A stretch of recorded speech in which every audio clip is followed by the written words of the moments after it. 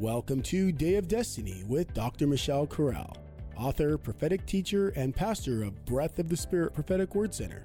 Dr. Corral can be seen weekly, nationwide, and around the world on her weekly telecasts that air on God TV, Impact, and Word Network. Now, let's join Dr. Corral by experiencing Day of Destiny, designed with your highest destiny in mind. Now, here is Dr. Corral. Let us look at the text. It says, "Let us be glad and rejoice and give honor to him, for the marriage of the Lamb is come, and the bride has made herself ready." What does it mean when the Bible says the bride has made herself ready? This word actually means ready, actually means prepared. Say it with me, prepared. So actually, this text is telling us that the bride is being prepared. Now, when we speak about the bride, first of all, we do not want the brethren to feel uncomfortable. I want you to understand that there are certain phrases in the scripture that it seem like it would seem very uncomfortable for the brethren, because when it says that the church is the bride of Christ, that's very difficult, because a man has it's very difficult for a man to relate to that. But I want you to see that there are some terms in the scriptures that have to be used in a feminine sense and some that have to be used in a masculine sense in order for the text to communicate the reality. For example, the Bible says, "Behold, what manner of love the Father has bestowed upon us, that we should be called the sons of God." Notice that includes the sisters as well. It includes the whole body of Christ. All right. Because when we think of inheritance, biblically speaking, that is in the masculine sense. It is in the sense of sonship and inheritance. And the same thing with the bride of Christ. It doesn't mean it excludes the brethren. It means all of us together, brothers and sisters, are part of the bride of Christ, meaning that there is no other way to communicate this holy and intimate relationship between Christ and his church. So the text is using bride. And so I want us to understand exclusively what the bride is. All right, we are going to see this. Notice it says, "Let us be glad and rejoice and give honor unto him, for the marriage supper of the Lamb is come, and his bride, wife, has made herself prepared," or ready. Let us look at Revelation chapter 21, looking at verse 2. And we are going to see another context on the bride being prepared. Now, beloved saints, I want you to understand, notice in Revelation 19, verse 7, the responsibility of being prepared was not God preparing the bride. Notice it says the bride has made herself ready. That means it's our responsibility to be prepared. Say this with me. It's my responsibility to stay prepared. It's my responsibility to be ready for my Lord. All right. It's our responsibility to walk in that completion that Christ has called us to. Looking at Revelation 21, verse 2. We see, "I, John, saw the holy city, the new Jerusalem, coming down from God out of heaven." What? "Prepared as a bride adorned for her husband." So we see two texts. We see Revelation 19:7, that the bride has made herself ready or been prepared. And we also see now in Revelation 21, "I, John, saw the holy city, the new Jerusalem, coming down out of heaven as a bride prepared." Say it with me, prepared. Say it with me, preparing the bride. All right. Now you may say, what in the world does that have to do with Rosh Hashanah, Dr. Corral? First of all, I want you to understand that it has much to do with Rosh Hashanah. First of all, we must understand that the month of Elul has been throughout the ages known as the month of the Kala. Kala in Hebrew is bride. Okay, so the month of the bride, not meaning it's bride's month, but meaning in the sense when the children of Israel came back from the Babylonian exile to inhabit the land of Israel. The Babylonian exile gave birth to the people who had been exiled, gave birth to a movement of dedication and study to God's word. That the Jews who returned back to the land of Israel after the exile were completely committed to serving God through his word, because there was no other connection to God outside his word. Why? Because they were in a land where they had no more temple. The temple was destroyed by the Babylonians. They were living in exile. And so they connected to God through his commandments. They connected to God through his word.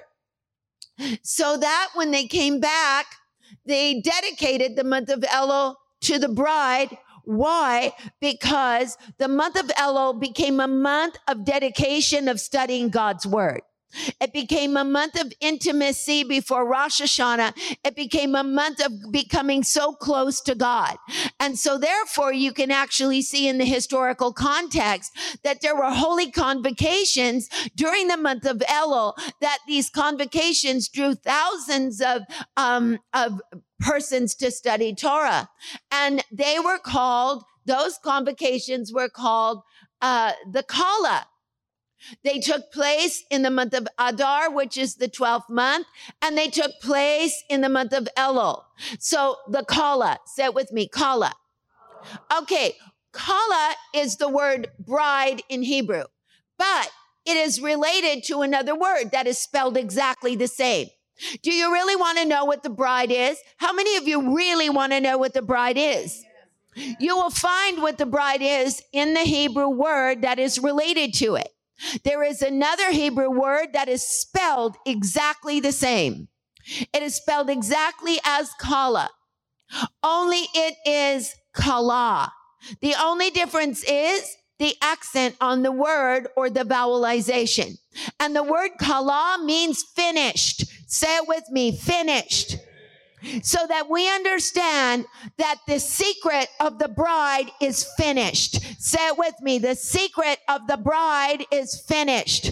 That means I want you to understand what kind of finish. What does it mean when the Bible teaches us that the bride is prepared, the bride is adorned, the bride is finished in that concept?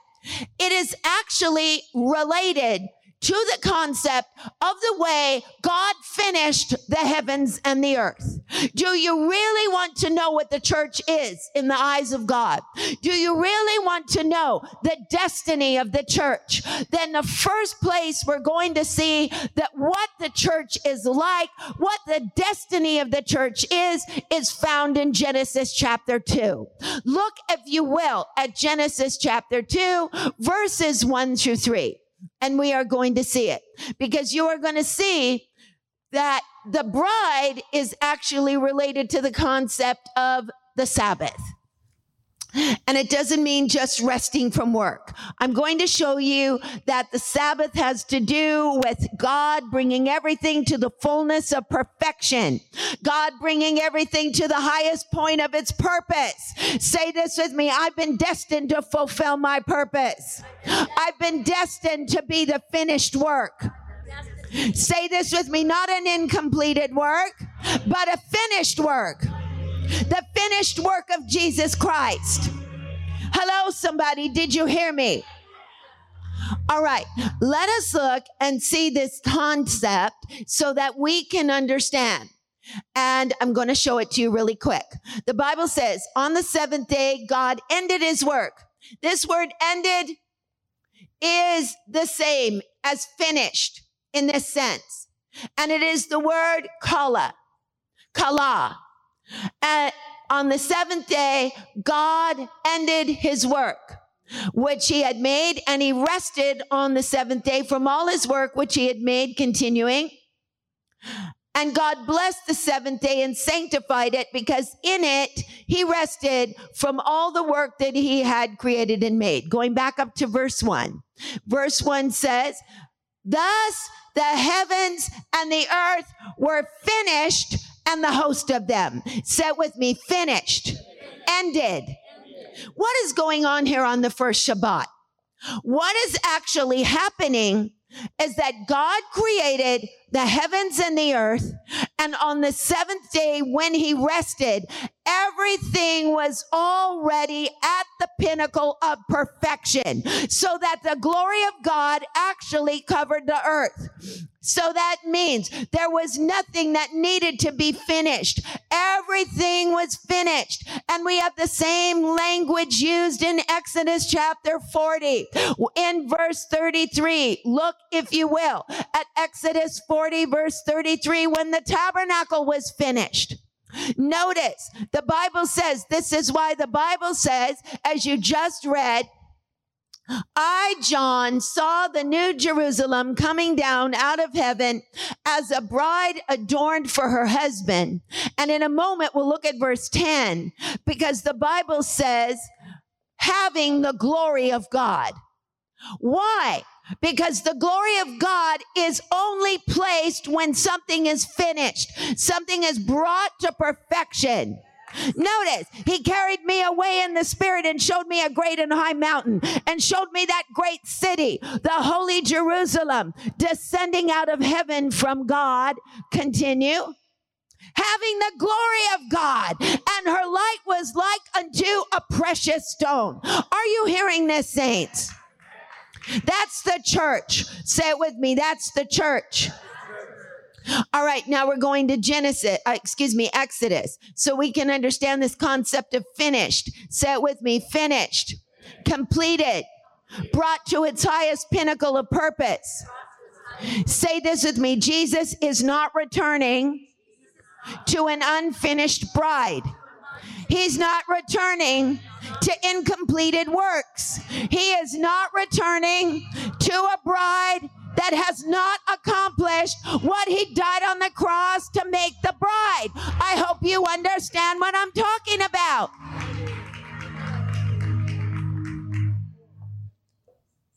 Turn to somebody and say, we're in the Torah zone right now.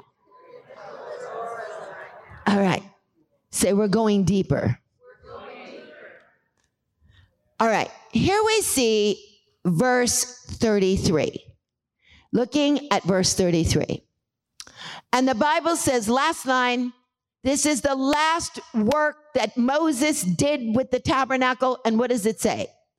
So Moses finished the work. The word kala is used here.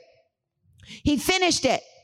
Just like the Bible says, God finished the heavens and the earth. He finished it. And notice the next verse in verse 34, then the cloud covered the tent.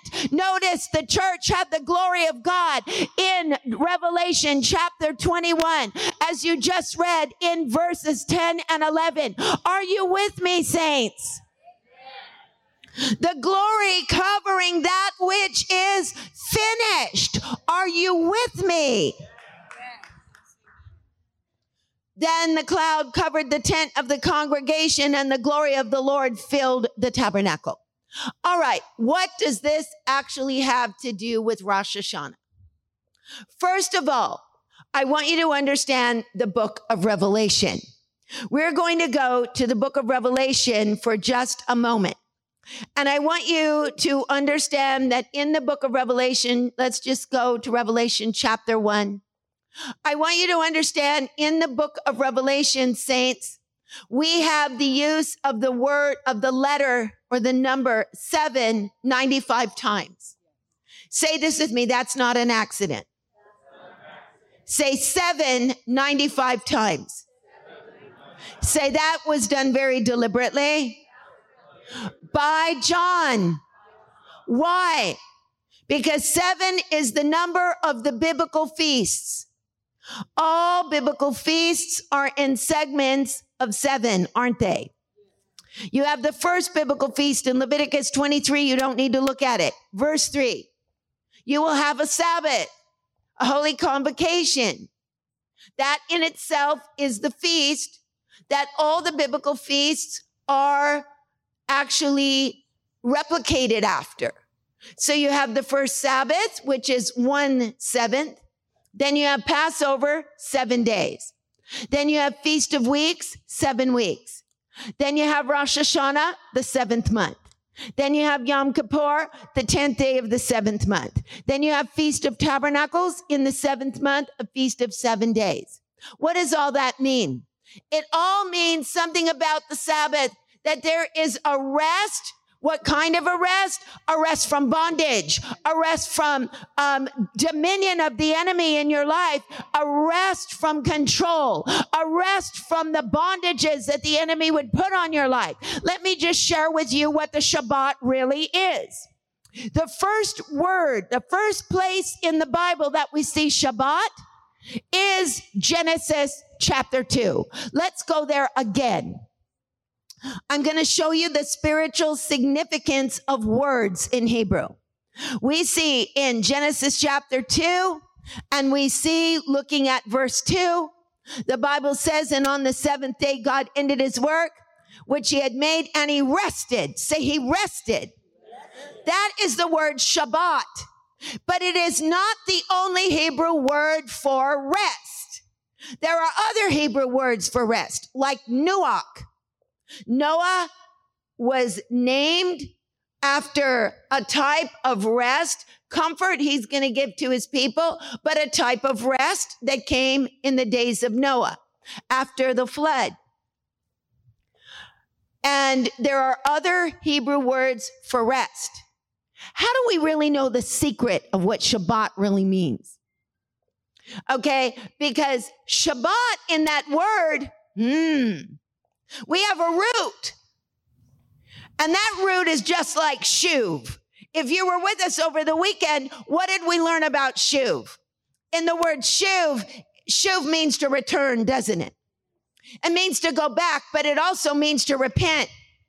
But it not only means to go back to the point of origin in Hebrew, to repent does not just mean to repent, but it also means to go back to the original origin. Okay, so when we say Shabbat, this word for rest, the first place we see it is here, but I'm going to show you the second place we see it.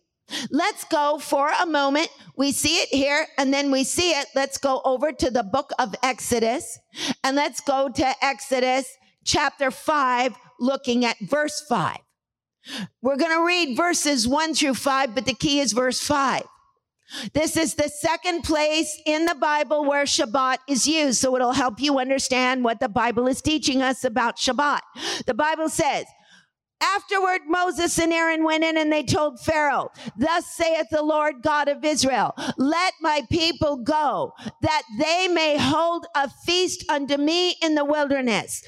And Pharaoh said, who is the Lord that I should obey his voice? I will not obey his voice, and I will not let Israel go. Looking at the next verse. And they said, the God of the Hebrews has met with us. Let us go. Notice, you keep seeing this phrase, to go or to let go.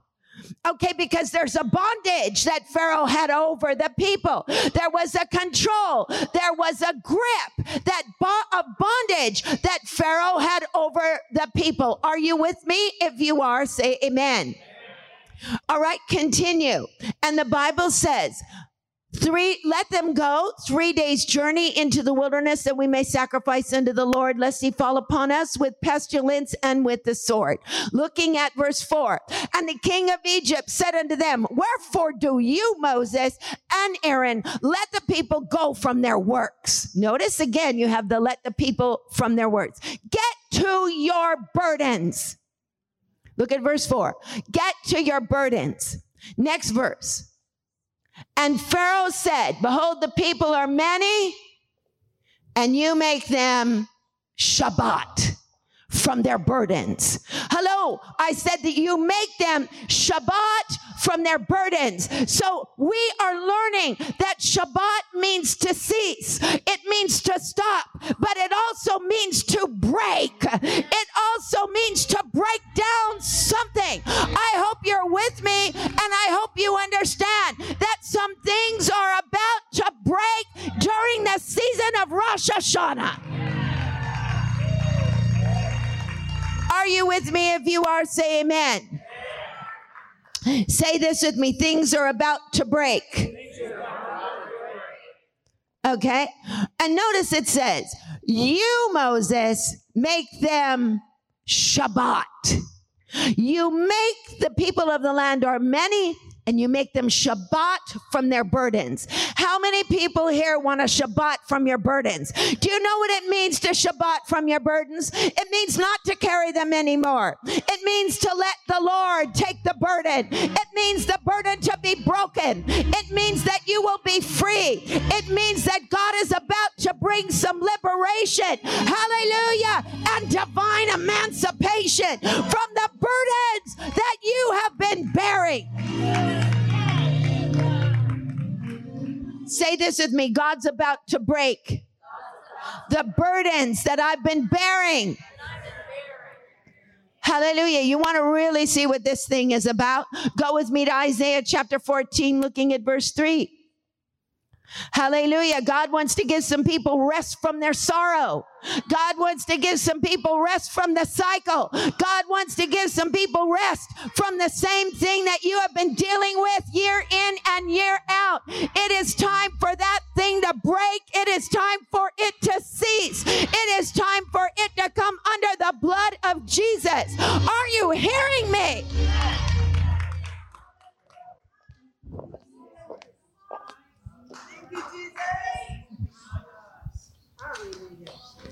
Verse 3, and it shall come to pass in that day that the Lord will give you rest from your sorrow and from your fear and from your hard bondage wherein you were made to serve. Say this with me. During Rosh Hashanah, things are being altered. Things are being changed.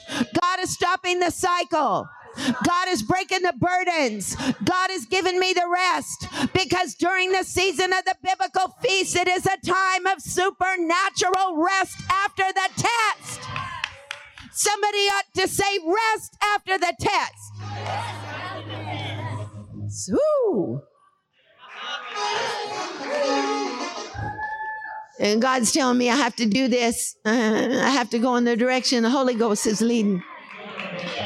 Sometimes the way we went on the phone call is not the way we're going in the service. So I have to be led by the Holy Ghost. Genesis chapter 8. Look at this. Genesis chapter 8 is going to tell us what happened on one of the most powerful Rosh Hashanahs in the Bible. Okay? A day of remembrance, a zikaron. Look and see what's going on. And God remembered Noah. That was Rosh Hashanah. And every living thing and the cattle. Hallelujah. Isn't it something? He remembers the animals. Did you know that God even made laws concerning animals? Did you know that it is possible that if your ox falls into a ditch on Shabbat, you break the Shabbat to pull the ox up?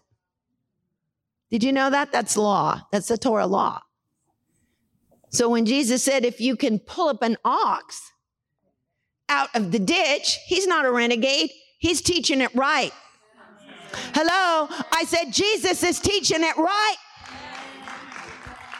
He's not a renegade. He is a radical teacher of the truth. He is the rabbi of rabbis in Israel.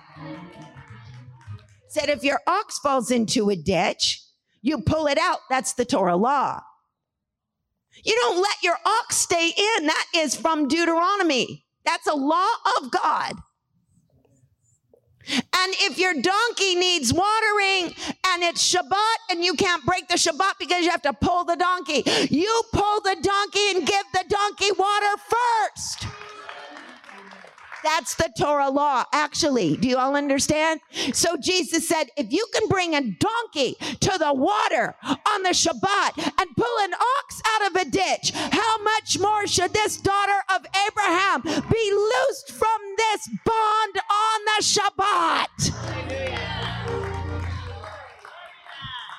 Why? Because the Shabbat was meant to break bondage. Are you with me? If you are, say amen. Say this with me. I'm getting ready to get really freed up on Rosh Hashanah. Come I'm getting ready for some heavy bondages to be broken off my family, to be broken off my body, to be broken off my life, to be broken off my destiny. Somebody should shout the victory.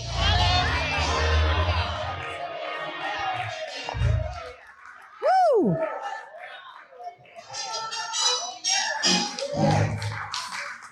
Notice, God remembered Noah and every living thing and all the cattle because of God's mercy and compassion. He loves all his creation.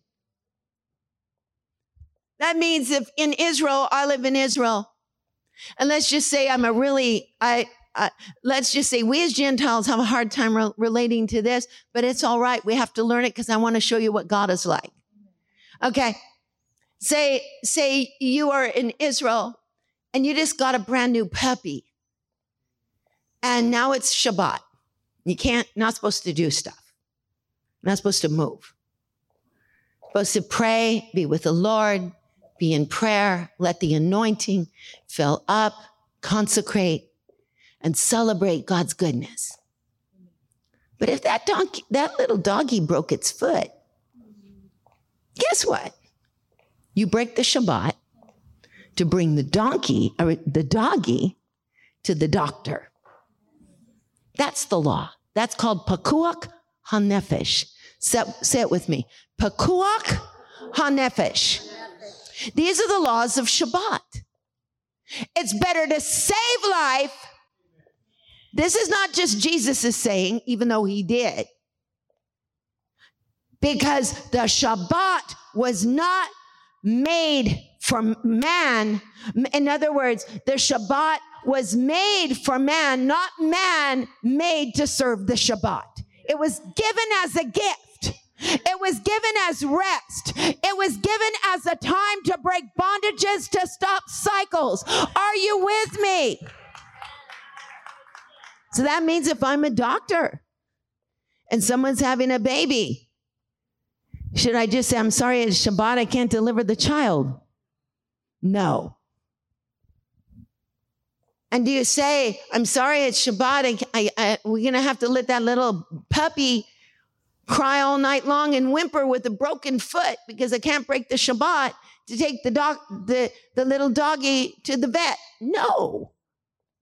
You break the Shabbat to save life. Because the Shabbat is about giving life.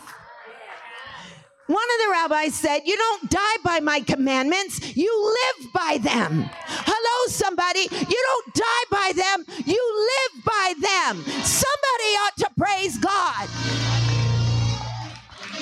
And say this with me. My master, my Lord took it to another level. That means he is saying anybody with certain kind of bondages, like if you have been at the pool of Bethesda for 38 years and you can't walk on the Shabbat, I'm going to prove what Shabbat is all about. I'm going to walk past you and say, would you be healed? Hello, somebody.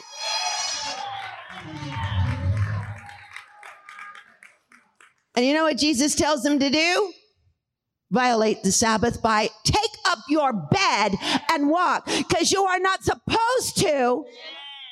You are not supposed to carry a burden on the Sabbath. But in reality, it's not violating the Sabbath. It's fulfilling the Sabbath, because the Sabbath was made for man, not man for the Sabbath. And that is rabbinic law. Somebody ought to say amen. Those men that were challenging Jesus didn't know the Torah. Hello? I said they didn't know the rabbinic law. They were in argument about it. But Jesus said the truth. And even today, those are the laws in Israel. But Jesus took it to a whole nother level. The man with the withered hand in the synagogue, they waited to see so they could accuse Jesus for healing on the Sabbath. Jesus knew their thoughts. And he said, stretch out your hand. Why? Because you need the hand to live. You need the hand for works. You need your hand for destiny. And how can you live if you don't have your hand? Because the Shabbat was given for life. Do you understand it? Messianically, we are celebrating these biblical feasts because we're receiving deliverance. We are experiencing these feasts because we are hallowing God's name. And we are receiving through the blood of Yeshua all of the promises that are in God's word for us. Are you with me? If you are, say amen. So I want us to understand this. God remembered Noah and all the cattle and everything that was with him in the ark, and he caused a wind to pass over the earth. We saw this in Genesis 1, but we're not going to go back to it. And I want you to look at verse 4. Notice what verse 4 tells us. The Bible is telling us what happened. First, God remembered Noah, and obviously in the 7th month, he caused the ark to rest. And while the ark is resting on Mount Ararat, the waters are receding.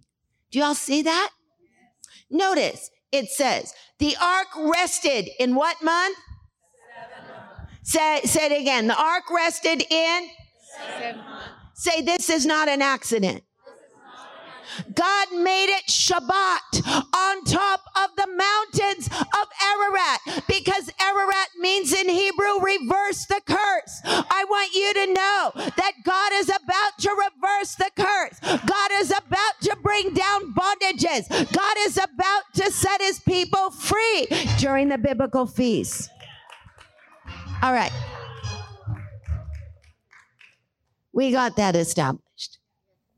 Now, we need to look at preparing the bride. All right. If, beloved saints, you could understand the word preparing or prepare in the context of prepare the bride in the 1st century, would you want to know it so that you could understand the deeper meanings of God's word? How many of you would like to know what it means in the 1st century? Okay. In the 1st century, customs were different than they are now. So we can read something and we can look at a text and it can mean one thing to us in 2021, but it can have a bit of a different meaning in its historical context. Do y'all understand? All right. Many years ago, there was a brilliant scholar who dedicated his entire life to translating Hebrew words. His entire life, he wrote volumes of finding out the multiple places certain words are used.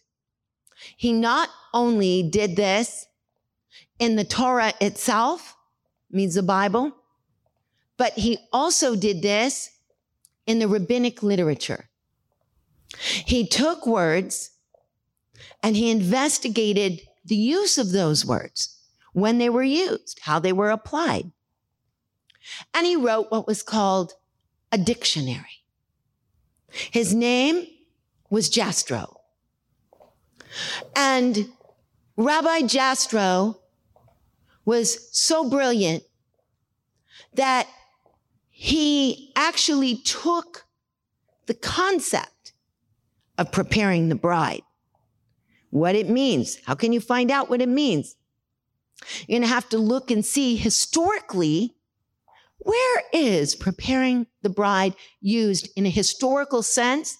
Only for historical records, so that we might be able to apply the actual meaning from the scriptures. Do you all understand? How many of you really want to know the depths of the scriptures? You want to know the deep things of the scriptures.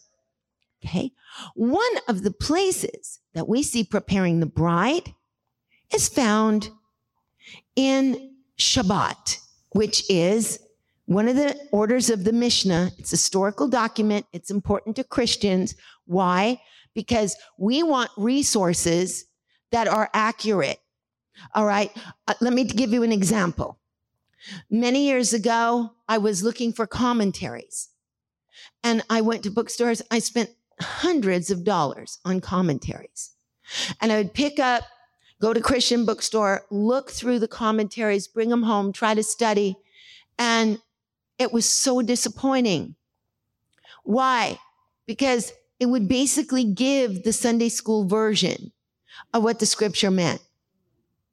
And I would want to know, well, is there any historical background here?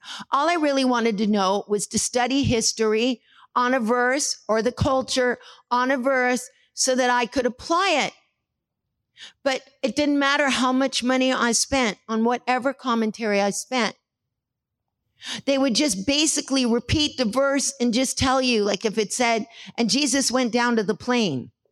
Then you would just read in the commentary, there was a plain in such and such a place and Jesus went down. Wait a minute, that's not telling me anything. I already know that.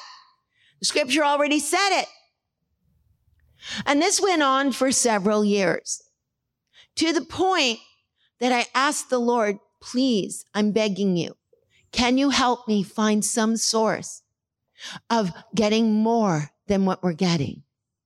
And so that was the beginning of my endeavor with Torah, so that when I bring to you Torah values and Torah teaching, it is not to Judaize anyone. We are Gentiles, but we interpret the scripture messianically. That means that we perceive the scriptures through the Messiah. Do you all understand? And we understand the messianic implications of the Torah and the New Testament together. And so as we interpret the scriptures messianically, we need to also have a conceptual framework of what was life like in the days of Jesus the Rabbi. What was the culture like? Who was Jesus the Rabbi? What kind of rabbi was he? Number one, it's the greatest case of mistaken identity in human history, is that Jesus is a Gentile, or that Jesus is rebellious against the Torah, because that makes him an illegitimate Messiah. Jesus is not rebellious against the Torah. He's the greatest Torah teacher that ever walked on this earth. And everything he taught was Torah. All he taught were the commandments of God. All the parables teach his disciples how to fulfill the commandments properly. And so when we go to sources that are historical documents from the first century that were written at the time of Christ, we're going to get an accurate assessment of what certain sayings mean and what certain scriptures mean. Are you with me? Okay. So this Jastrow, who translated thousands of words, and he put thousands of applications of what they mean and how they were used, in what scriptures they were used, also found preparing the bride in what was called the Mishnah. The Mishnah is good for Christians for historical purposes. Do you all understand? And to see what is the tradition in the time of Christ? How did they celebrate? What did they do in the first century? And so in the Mishnah, there is a tractate called Shabbat. And in that tractate, Shabbat 23, there is an instance of when a bride is preparing herself. And Jastrow looked up the various uses of preparing the bride, how they were used in the first century, what it means to prepare the bride. Oh, now we're going to get down to some revelation. Are you with me? Say, I want to really know what it means to prepare the bride. Hallelujah. One of the first meanings that Jastrow found was that preparing the bride means to escape. Hello. I said it was used in various texts to escape. So that means it's the destiny of the bride to escape. Hello, somebody, are you with me? Go with me to Luke's gospel and look at Luke chapter 21. Say this with me. The bride is being prepared to escape. Hallelujah, to escape the things to come. Notice verse 36. The Bible says in Luke chapter 21, verse 36, watch always, therefore, pray always that you may be what? Accounted worthy to escape all the things that shall come to pass and stand before the Son of Man. So that means preparing the bride means to walk worthy, that you might be found worthy to escape the things that are coming on the earth. Somebody ought to praise God.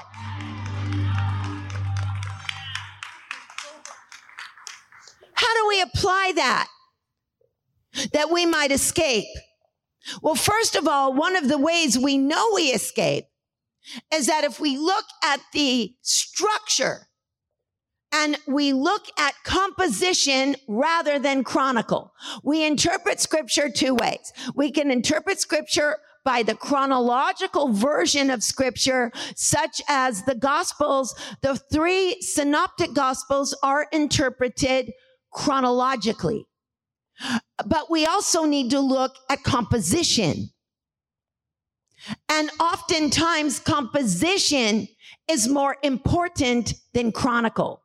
We see composition being the primary way we interpret John. Hallelujah. We don't interpret John chronologically. We interpret John in the context of composition, the way it's written, to get the author's intent. And so therefore, when we look at the book of Revelation, we also have to see composition. And what is in the beginning of the book of Revelation? 7 letters to 7 churches. These 7 letters to 7 churches are before the judgment. Do you understand what happens after the 7 letters to the 7 churches? And Revelation chapter 1, he sees the vision of Jesus. Revelation chapter 2 and chapter 3 are the 7 letters to the 7 churches. Revelation chapter 4, we get the vision of heaven. Revelation 5, the seals are opened by the Lamb who is worthy. Revelation chapter 5 and 6, the judgments begin. And the rest of Revelation is the judgments. Why is the church first going through correction in chapters 1 and 2 and 3? Because God is going to judge the world. And in order for the church to escape the judgment of the world, there are certain corrections that the church has to make to be found worthy to escape the judgment that's coming. I don't know if you heard me or not. Hello, somebody, are you there?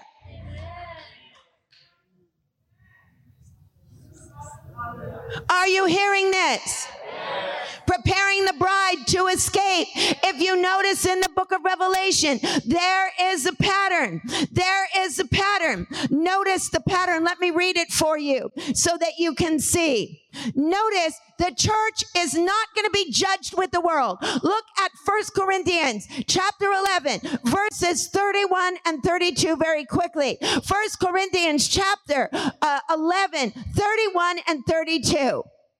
The Bible says, if you judge yourselves, the Bible says, go back up to verse 30. Okay, verse 31. For if we would judge ourselves, we will not be judged. Say this with me. If I judge myself, I'm not going to be judged. Say it again. If I judge myself, look at it. Look at it. If we judge ourselves, we'll not be judged. Maybe you didn't hear me. Read the word. This is not candy coated. Nobody tampered with the text. This is written from 1 Corinthians chapter 11, verse 31. Nobody here rewrote the King James Version. This is the Bible right here. If we judge ourselves, or any version of the Bible, I don't think anybody would dare rewrite the Bible unless it was a cult trying to prove their point, illegitimately lying in the scripture. But we're all the script, all the beautiful versions, the NIV, the Amplified, whatever version you use, it's all going to say the same thing. Nobody's going to horse around with the Bible, wouldn't dare try to manipulate it or try to change its meaning to formulate some man's agenda. I don't think so. And so we see here, if we would judge ourselves, we will not be judged. But watch this, verse 32. But when we are judged, we are chastened. The better word would be corrected. When we are judged, we are corrected of the Lord, chastened of the Lord, that we what? Would not be condemned with the world, because the world judgment is not with the church. Maybe you didn't hear me. I said the world's judgment is not with the church. The church is judged separately. So how's the church going to be judged? You're not going to be judged if you're born again, or you won't even be in the judgment with the church. If you're not born of God, you're going to be judged with the world.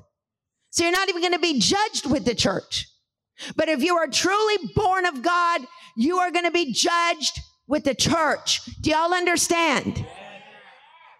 You have a different judgment. You're not going to be judged as, did you receive Christ as your Savior? You're not going to be judged of what did you do with the Savior? Did you accept him or reject him? You accepted him. You have a different judgment. What the church is going to be judged with is their works. Your works before God. Are they completed? Have they been brought to fulfillment? I can't get any help in here tonight. Revelation chapter 2:2 tells us, I have not found your works perfect before God. Revelation 2:9, I have somewhat against you. Revelation chapter 2, verse 13, did the church at Ephesus in 2:2? He says the same things. I know your works. And Revelation 2:9 to the church at Smyrna, I know your works. And Revelation 2:13 to the church at Pergamos, I know your works. And Revelation 2:19 to the church at Thyatira, I know your works. And Revelation 3:1 to the church at Sardis, I know your works. In Revelation 3:8 to the church at Philadelphia, I know your works. And Revelation 3:15 to the church at Laodicea, I know your works. That means the church is going to be judged by our works. Hello, somebody. To find your works before God to be found perfect.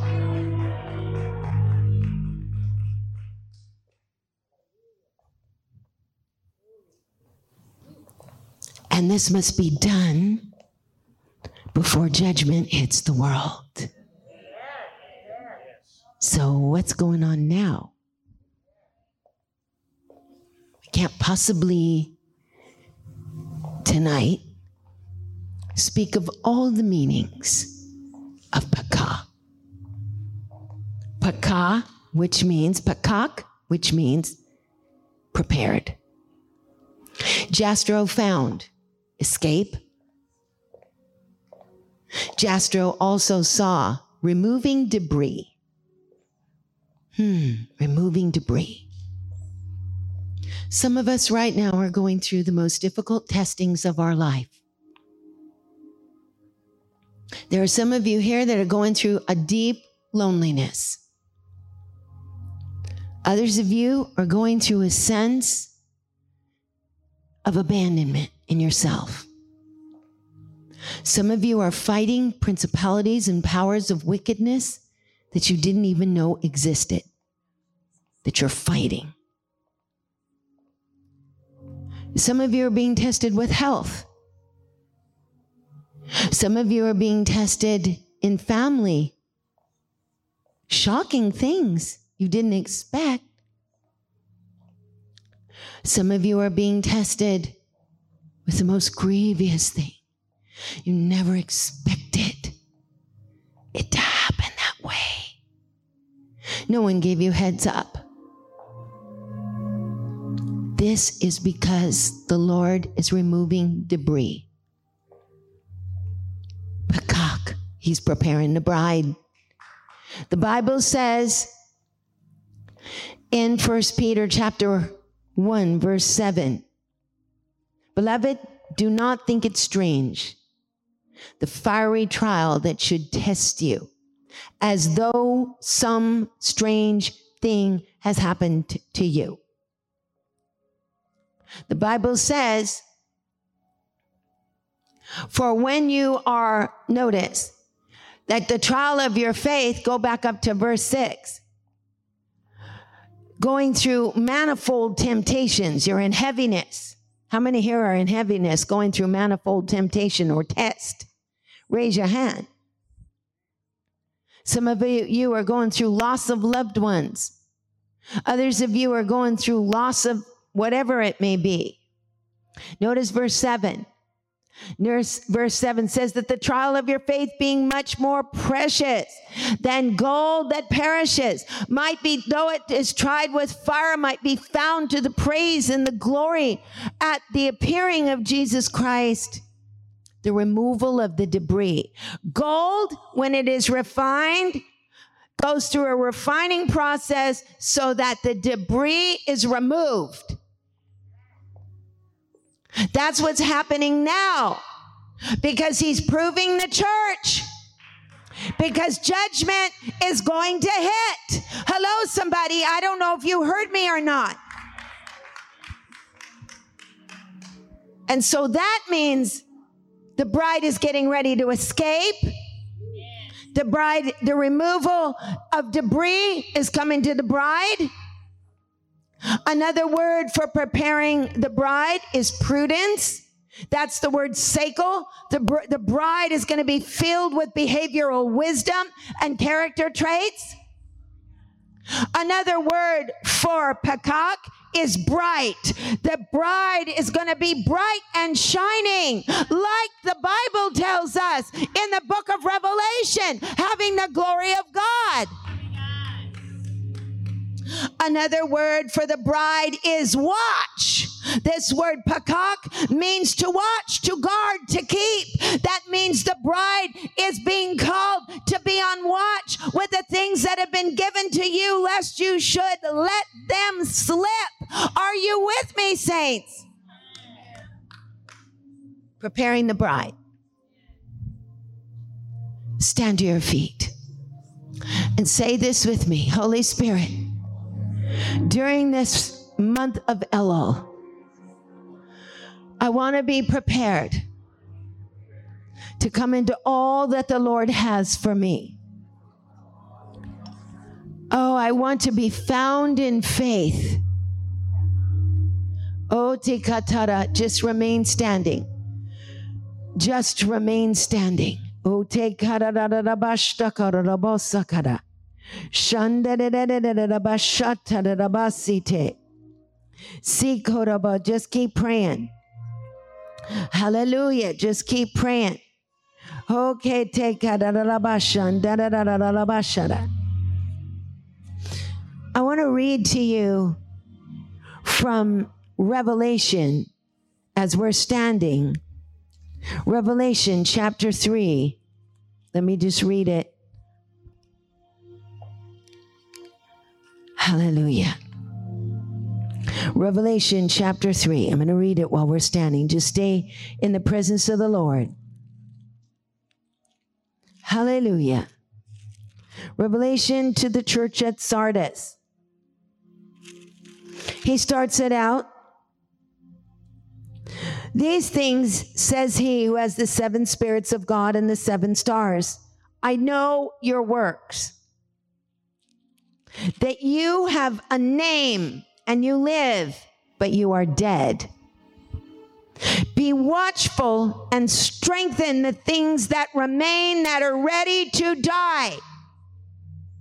For I have not found your works perfect before God. This word perfect is not the word teleos. Teleos is usually the word that is used for perfect, which means mature, means full stature. That's teleos. But this word has to do with plerio, has to do with finished. I have not found your works completed. That means assignments were given and they weren't finished. That also means that the assignment never reached its pinnacle of purpose and power. We did not allow the Spirit of God to stretch our work to a place of perfection in the eyes of God. We dropped it. But now we as the bride are finished. That's our destiny, to finish. Our destiny is to be the finished work. Our destiny is to be complete. Our destiny is to complete our assignment. Our destiny is to finish what God has given us. Put your hands up and raise your hands to receive that anointing, to finish what God has given you in the year ahead. You will finish what you were created to do. You will finish your destiny. You will finish what God put on your heart since you were a child. You will finish every work that God has ordained for you. You will finish it. You will complete it. Say it with me, Lord Jesus.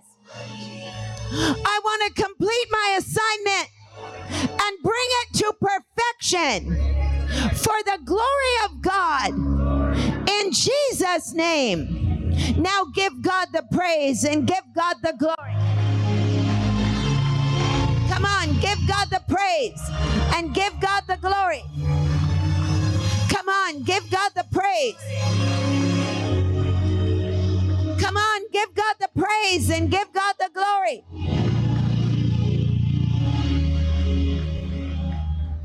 Thank you for joining us today on Day of Destiny. We invite you to our website at mydayofdestiny.com, where you can easily access other podcasts and obtain your copy of Dr. Corral's latest book, Secrets of the Anointing. Also, we want to take this moment to invite you to engage in extending your hand of kindness by planting your seed or offering for multitudes that include orphans, providing water wells, providing medical supplies, clinics, feeding programs, and many other services to the suffering church, and through efforts of evangelism worldwide. Just go to our website and click the donate button or text to give. Text HESED, CHESED to 7797. That's HESED, CHESED to 7797. You are also invited to visit Dr. Michelle Corral Facebook or Instagram. We look forward to having you encounter the anointing with us on our next Day of Destiny podcast.